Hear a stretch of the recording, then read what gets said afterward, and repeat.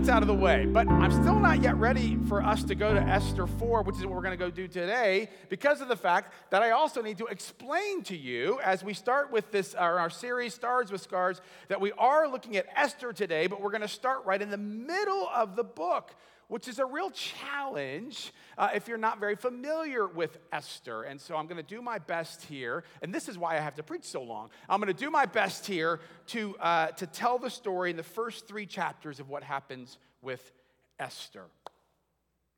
So the Babylonian Empire went in, and they took over Israel.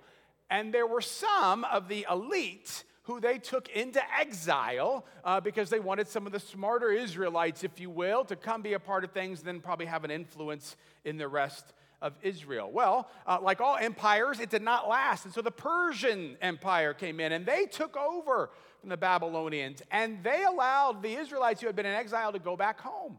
But not all of them went home. Some, for whatever reason, decided to stay. And they stayed in the Persian Empire. Now, this was the time when King Ahasuerus, also known as King Xerxes, was leading the empire. So he decided to have a 7-day party. And as you can imagine, I don't know if you've ever been to a 7-day party, but as you can imagine, that's quite the party. And so they were there, and they were partying, and they were partying, and they were partying, and we're told towards the end, when he was, as Scripture says, because it's very polite at times, when he was merry with wine. He wanted Queen Vashti to come and visit him. In other words, he wanted them to come and almost to kind of be an entertainment, right? To put her up in front of all the friends that he had at his party. And Queen Vashti said no, which you probably realize was a very dangerous thing for her to do. It's quite the surprise, actually, that she wasn't just killed immediately. But that, of course, that caused everyone to be of great concern. They were worried. Well, no, we can't let this wife of yours say no, right? Because what else will happen? Other wives will have some of their own ideas, right? And so there was great consternation. And so Queen Vashti then was no longer the queen. But the king wanted a queen, so he had to have some kind of contest in order to say who's going to be the next queen. Well, at the same time, some of those Jewish people who had stayed behind, 2 of them, one of them was named Mordecai, and one of them was named Esther. And Esther was an orphan. We're not told why, but she didn't have, her parents were no longer alive. But she had Mordecai, who was a cousin, an older cousin, like an uncle perhaps, or certainly like a surrogate father. And Esther was one of these queens, or one of these women, I should say, who went forward to say, should I be the queen? And sure enough, the king chose Esther. Now, Mordecai told Esther, do not tell anyone that you're Jewish. So she didn't. So she became the queen. And it's been about 5 years now that she's been the queen. And during this time, please don't get lost, I know it's confusing, another guy by the name of Haman is working his way up into the king's court. And he kind of becomes the right-hand man for the king.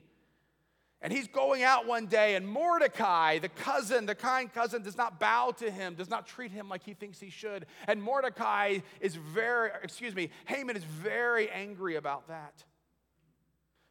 But Haman is so angry that he doesn't just want to do something to Mordecai, he wants to do something to all of his people, to all of the Jews. And so he hashes up this plan, and sure enough, the king agrees to it. That's an edict where all the Jews are going to be killed. The very last verse of the 3rd chapter, I think, is important to hear because it sets forth this incredible juxtaposition. It says, the king and Haman sat down to drink. You get the picture? But the city of Susa was thrown into confusion. We were on the brink of a pogrom, as they would say, when all the Jews are about to be killed. Which brings us to Esther 4. When Mordecai learned all that had been done, Mordecai tore his clothes and put on sackcloth and ashes and went through the city, wailing with a loud and bitter cry. He went up to the entrance of the king's gate, for no one might enter the king's gate clothed with sackcloth. In every province, wherever the king's command and his decree came, there was great mourning among the Jews with fasting and weeping and lamenting, and most of them lay in sackcloth and ashes. When Esther's maids and her eunuchs came and told her the queen was deeply distressed, she sent garments to clothe Mordecai so that he might take off his sackcloth, but he would not accept them. Then Esther called for Hathach, one of the king's eunuchs, who had been appointed to attend her, and ordered him to go to Mordecai to learn what was happening and why. And Hathach went out to Mordecai in the open square of the city in front of the king's gate. And Mordecai told him all that had happened to him and the exact sum of money that Haman had promised to pay into the king's treasuries for the destruction of the Jews. And Mordecai also gave him a copy of the written decree issued in Susa for their destruction, that he might show it to Esther, explain it to her, and charge her to go to the king to make supplication to him and to entreat him for her people. And Hathach went and told Esther what Mordecai had said. Then Esther spoke to Hathach and gave him a message for Mordecai. All the king's servants and the people of the king's provinces know that if any man or woman goes to the king inside the inner court without being called, there is but one law: to be put to death. Only if the king holds out the golden scepter to someone may that person live. I myself have not been called to come into the king for 30 days. When they told Mordecai what Esther had said, Mordecai told them to reply to Esther, "Do not think that in the king's palace you will escape any more than all the other Jews. For if you keep silent at this time, relief and deliverance will rise for the Jews from another place, but you and your father's family will perish. Who knows? Perhaps you have come to royal dignity for just such a time as this." Then Esther said in reply to Mordecai, "Go gather all the Jews to be found in Susa and hold a fast on my behalf, and neither eat nor drink for 3 days, night or day. I and my maids will also fast as you do, and after that I will go to the king, though it is against the law. And if I perish, I perish." And Mordecai then went away and did everything as Esther had ordered him. Sisters and brothers in Christ, this is the word of the Lord. Thanks be to God. Let us pray.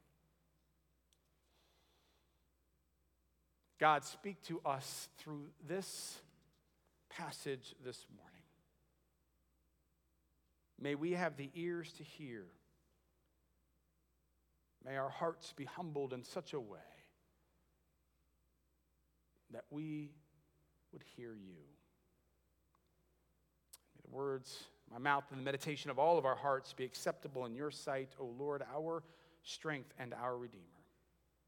Amen and amen. The scene opens with a demonstrable sign of grief that Mordecai has. You know, people from the Middle East continue even to this day to express their grief in a much more demonstrative and public way than we do. Oftentimes, we in the West seem to be a bit more dignified. We don't want people. We're afraid for them to see our pain, and so oftentimes we do it behind closed doors and in a more subtle way. But not the people of Mordecai. And Mordecai is there, and for good reason. He is demonstrating a great and immense amount of grief, sackcloth and ashes, we are told. But he only goes up to the city gate. He's not allowed to actually go inside. It's a law that nobody can go inside when they're mourning in such a way, which is kind of fascinating. Joyce Baldwin suggests that there's a good chance that the reason for this is that the king did not want to have to be let down or be put in a bad mood because of someone else's sadness. The king, with great intentionality here, is very isolated. I mean, who wants to be sad by having to see the grief of others when you can just sit as he was with Haman, having a drink in the luxury of your own home? So he's not allowed to go any further. Mordecai's probably also there because he realizes that if he goes right there, that Esther will hear what is happening. And sure enough, she hears exactly what's happening, and she is distressed that Mordecai is there. And so she quickly sends him clothes. Now, we don't know for sure why she is so distressed. Is she distressed because of the fact that she loves Mordecai and she doesn't want to know that he's so sad? Or is she distressed because she's kind of embarrassed that Mordecai's just there with sackcloth and ashes? It's a little strange that she doesn't first say, hey, what's going on? But rather she just quickly says, oh, send him clothes so that he'll put some regular clothes on. We don't know for sure. In fact, the interesting thing about Esther, the book of Esther, is that it is full of these ambiguities. It is full of these kind of questions that likes to ask questions that it doesn't necessarily give answers to. You may know this already, that Esther is the only book in all of the Bible that never mentions God. So there is this kind of strange fuzziness many times, a nebulousness about it. But one of the good things about that is the ambiguity, it helps us to feel more of what's going on in this. It unsettles us. Not everything is crisp and clean, all nice little neat answers. There's lots of perplexion about what's going on in the story. But what is also very clear and interesting about this is that Queen Esther has absolutely no idea of what is going on. It is yet one more example of the isolation that occurs oftentimes due to one's position or power or wealth. That when one has position or power or wealth, they oftentimes are isolated from the realities of the vulnerability and the vulnerabilities that so many others may be experiencing. Now, you don't have to be a preacher to know that it's not a far leap on this one to say here is at least one application. It's the application that we've talked about many times before, which is that we must always be mindful of how the wealth that most of us have, the power that most of us have, the positions that most of us have, if left to their own devices, will always isolate us from those who are struggling, from those who are vulnerable, from those who are poorer than us. Now, we don't like to hear that, right? Even though we bring it up with some frequency, we don't like to hear it. And I bring it up with some consistency for a couple of reasons. One of those, of course, is it's like what we said about wealth. This is never a one-time you hear it and then you just learn it, right? Again, what was the example I gave? It's like doing push-ups. You can't do push-ups one time and think, I have that muscle memory now, and all of a sudden you just start getting stronger and you never have to do a push-up again. No, you have to constantly, we must continually, it's a spiritual exercise, remember the tendency that occurs when one has wealth, the tendency that occurs when one has power, and that is always to isolate. The other reason, of course, that we're oftentimes defensive is that we think perhaps that I or others are saying that you're like the king, and you've actually built it in. I want to live here so that I'm completely isolated. I don't want to think about anybody else that is poor or struggling. I don't want to have to do any of that. And I am not suggesting that most of us are king, but I am suggesting that if we are not careful, most of us can easily become like Queen Esther, who did not intentionally set out to not know what is going on in the rest of the world around her, even just outside of the walls, but simply because of the fact that she is isolated as she is, she just will not know what is happening. And we believe that we have a call to know what is going on outside of our walls. We believe that Jesus teaches us, of course, to care for the poor, to care for the needy, to care for those who are struggling. And so we must always remember that the tendency of wealth, it may not be intentional, it is just reality, is to isolate us from the struggles of others. Now, the way that we make sure to avoid that, it seems to me, it is always going to take intentionality. Sometimes it's the intentionality of those who are struggling. In this case, it's Mordecai, right? Esther, if not for Mordecai, she would have just stayed there and had no idea what was happening. But Mordecai comes and he interrupts her life. He intrudes into her life, right? He does not allow her to just live in her safe spot. And there are times when those who are struggling and in pain, they intrude into our lives and they do not allow us to stay in our safe, comfortable spot, right? I had this occur right before I went to sabbatical. You know, we're trying to kind of figure out how do we minister, how do we love and care for and be in relationship with those in the Crooked Creek area is what the area is called. It's down around Michigan and 71st and then further south and east. And This is an area that we kind of feel called to kind of love and care and see what we might do there. It's the reason why we're doing this program, this event that we're doing here in a couple of weeks, 3 weeks or so. And so we were with a group of people, Pastor Scott and I were, and there was somebody there, and she asked me a question as we were kind of talking about this, and it wasn't a ZPCer, and it was kind of offensive to me. I'm not going to say what the exact question was because it was kind of offensive to the church as well. I didn't like it. But I'm a pastor. And so when I get offended at things like this, I can't just do what Jerry really wants to do, right? Which is to say something back. I mean, you can feel, when someone makes you defensive, you can kind of feel the hair on the back of your neck, and you can just kind of, I don't know, if you're like me, just kind of clinch up, right? And so I do that too, right? But I'm just like, oh, bless you. I tried to play it cool, but it was really frustrating. But then, as the day went on, one of the things I realized is as frustrating as it was agitating me. And a part of the reason why it was agitating me is because what she had said was that there was some truth in what she had said. And I needed to hear the voice of somebody else in my life to make me think, wow, I had not really thought about kind of my own struggles with this and the ways in which I need to do a better job of caring for those who have less. And so there are times when those people intrude, and oftentimes we don't like it. But just because something makes you mad doesn't make you right. But of course, as followers of Jesus, we also believe that we don't just sit around and wait. I'm going to wait for someone else to intrude. We also believe that we need to go out.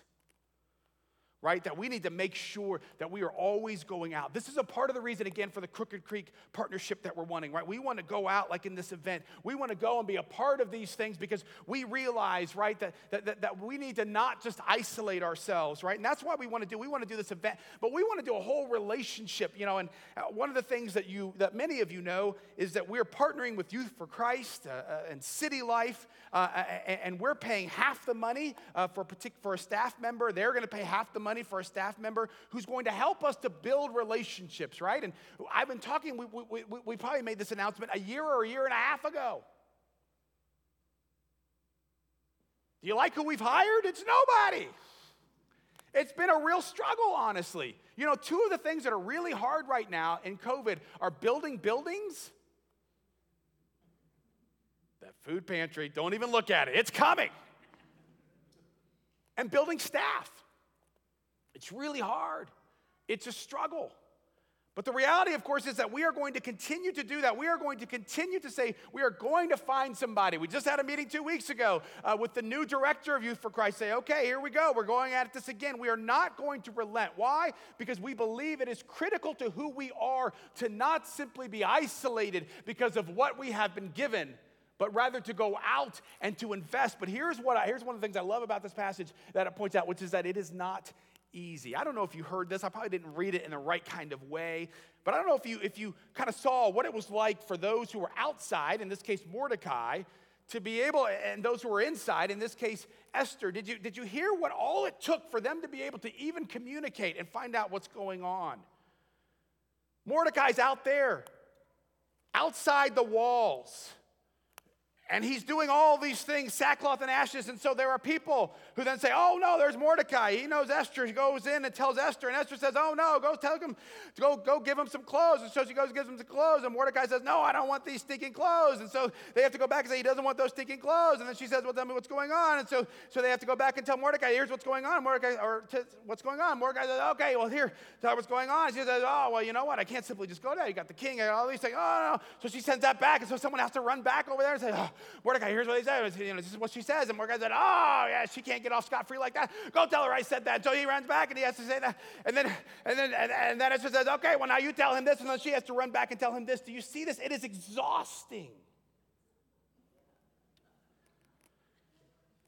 I need a seat. And I love that. Because you see, too often what we want is we want to be able to minister to folks that are different than us. We want to learn and be able to love and care for them, but we want it to be easy. We want it to be a project that we do, check off, and move on. But anytime you decide we are not going to live in isolation, we refuse to simply be happy with what we have and never reach out and never branch out, that it is always going to cost us something. It is always going to take much longer than you want. It is almost always going to be something that makes us weary at times and makes us want to give up. But we have to realize the call of the church is always to put ourselves in positions of vulnerability where we are forced to be mindful of the world around us. And in the midst of all of that exhaustion, Mordecai tells Esther the exact situation.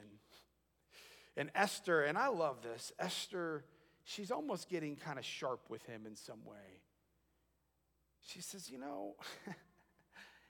everyone knows. Don't you hear this a little bit? I'm not going to say that because my daughter is right here. So, at times it is easy to just say these things, right? Everyone knows, you idiot. Everyone knows, Morty, that if I just walk in there, I will be dead unless the king holds up the golden scepter. And let me be very clear about this, Mordecai. The king has not called me in 30 days. In other words, I have no idea what kind of relationship we have. I have no idea how he's feeling right now. And you know how temperamental this king can be. And there are people who get upset with Esther and say, oh, she's a coward. And I think, she probably just wants to live.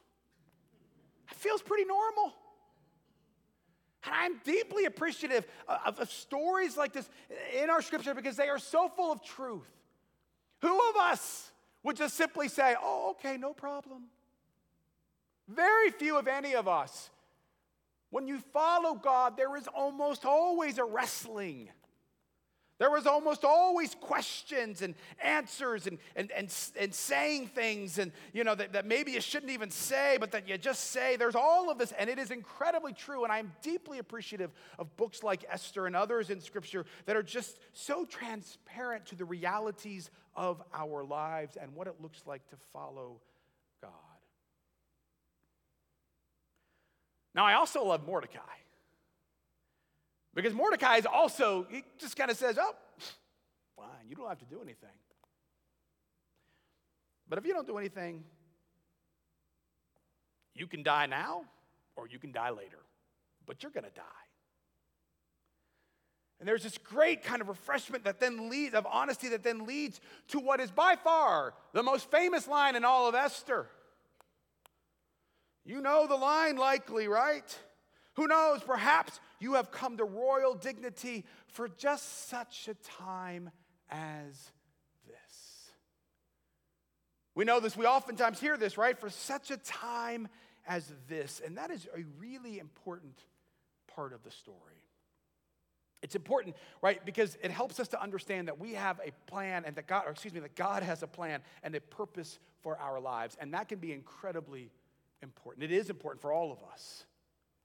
Because it can breathe life into your life to know that you aren't just kind of here willy-nilly. No. That God has created you because God loves you and because God has a plan for you. I've told you all this before. It was about 6 years ago, if you remember it. I looked it up, the story of the first church I served in the Chicago area. When I went there, it was a struggling church, about between 30, that first summer, probably between like 35 and 45 in worship on a Sunday morning. I remember it well. There was no air conditioning in the sanctuary, and at that point, I was wearing a whole robe and a stole. I know some of you wish we could bring that back. And so it was all this, and I can remember going back and sitting in the office and I was just drenched with sweat, and I was just thinking, I clearly did not hear from God. This is a nightmare. I cannot believe that I am here.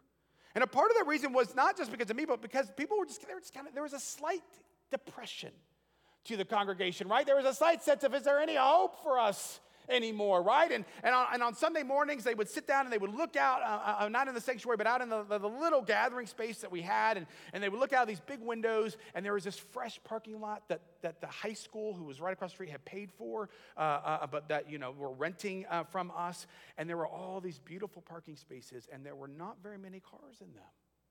And we would just kind of look out there, and nothing would happen. And nothing would happen. We had 2 kids, remember, and basically we were paying them. They were the pianist kids, and so that's why they were there. And so it was not great, right? And so we were kind of struggling. And within that first year, we didn't use this exact passage, but we used one similar to this, as I recall. And it was really based off these 2 very simple questions. Why are we here, and why are we here right now? We believe that God has called us as a body, and we believe that God has called us as a body right now. And so we kept kind of praying that. We kept looking and wondering, and we kept really looking at that fresh parking lot. And then one Sunday, in the midst of that, we had a kid who was probably 7 or 8 years old at the time. His name was Austin, and he started looking through the back windows of our church. And the Sunday school teacher saw him, and she opened up the back door and said, do you want to come in and be a part of the lesson? He said, okay. And so he did, and it began this kind of, all of a sudden, this notion, because you see, here's the thing. Austin was from the apartments, right? If this was the church, here's the fresh parking lot. Where are all the great Presbyterians? And behind were the apartment complex, right? And these were always the problem people that we would see. If anything ever broke at the church, we were always convinced it was from the people in the apartments. They looked different than us. They were poorer than us. They had different customs than us. And for the first time, all of a sudden, we began to realize that perhaps the answer to the question, why are we here right now, was not so that we could wait for these great, perfect Presbyterians to come in who would tithe, but was this whole complex over here. And so it just began. I don't have time to go into it. I'm not going to go into it. It just began to actually breathe life into the congregation. And we began to see, okay, we think this is exactly why God has us here. For such a time as this is really important to take seriously, but there is one thing that I want to point out that I don't think I ever really paid attention to until this week, which is that the sentence does not begin with "for such a time as this." You'll see sermon series for such a time as this. You'll see wall hangings for such a time as this. Weekend retreats for such a time as this.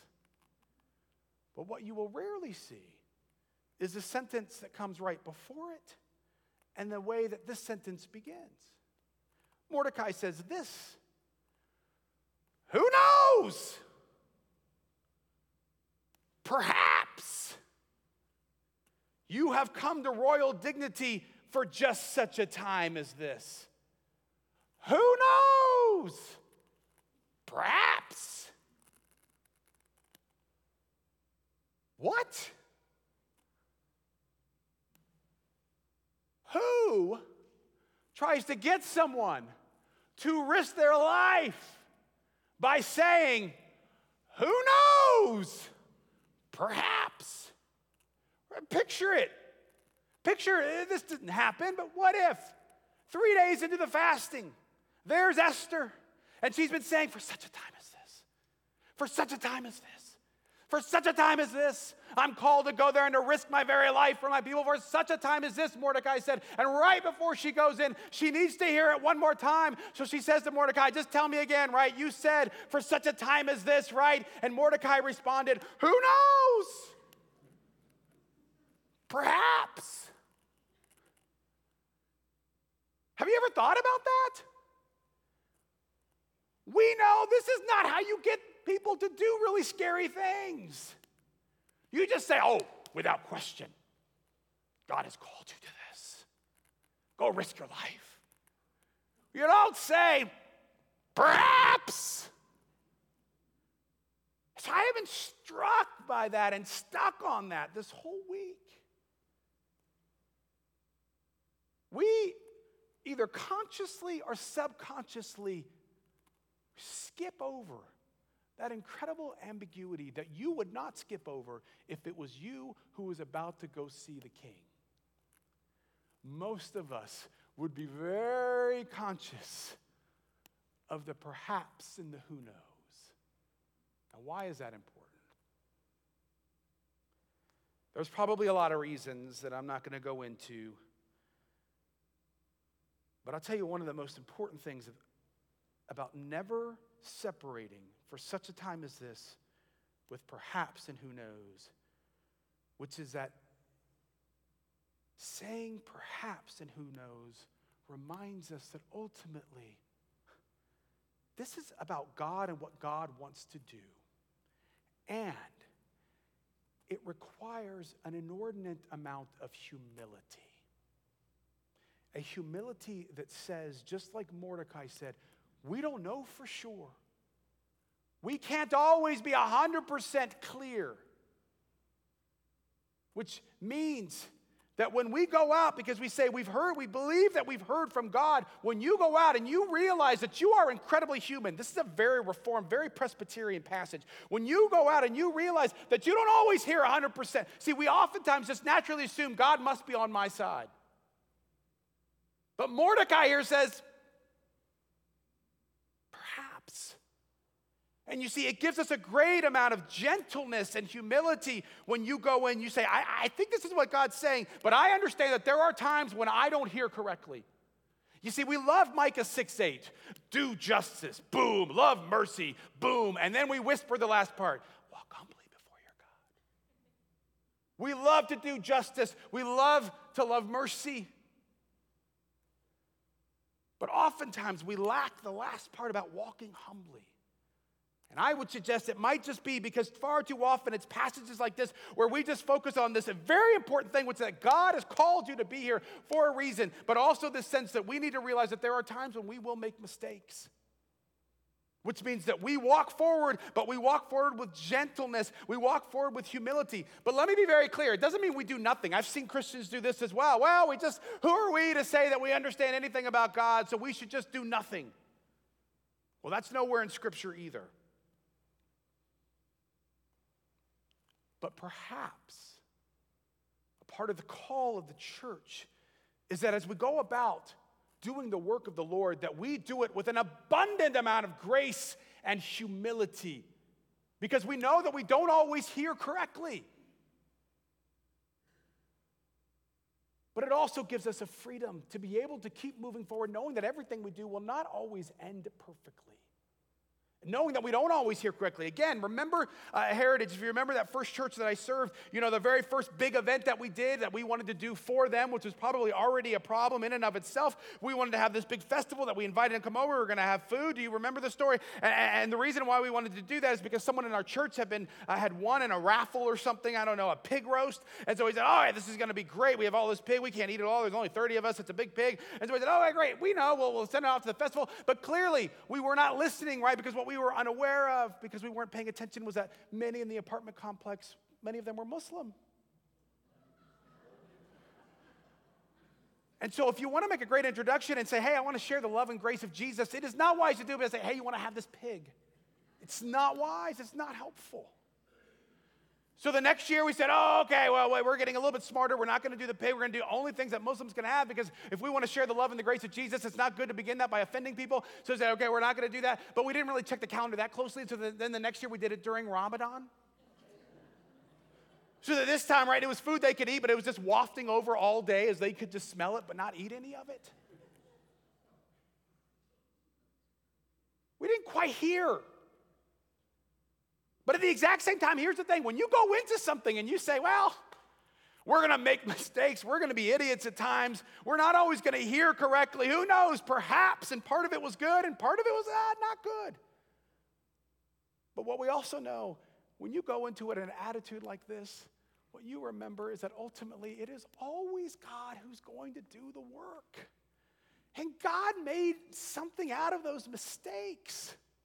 God always makes things out of our mistakes so that we go into it with grace, we go into it with gentleness, but we also keep going, we keep trying, we keep taking these risks, because we know that ultimately it's not up to us in our perfection anyways, it's always up to God.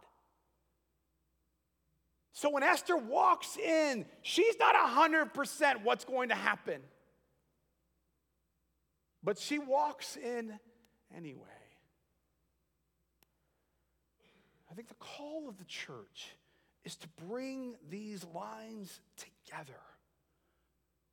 who knows? Perhaps you have been called for such a time as this. And if we can bring these together, then who knows? Perhaps God will work through us in remarkable ways to do justice and to love mercy and to walk humbly with our God. For God's glory and for God's glory alone. Amen.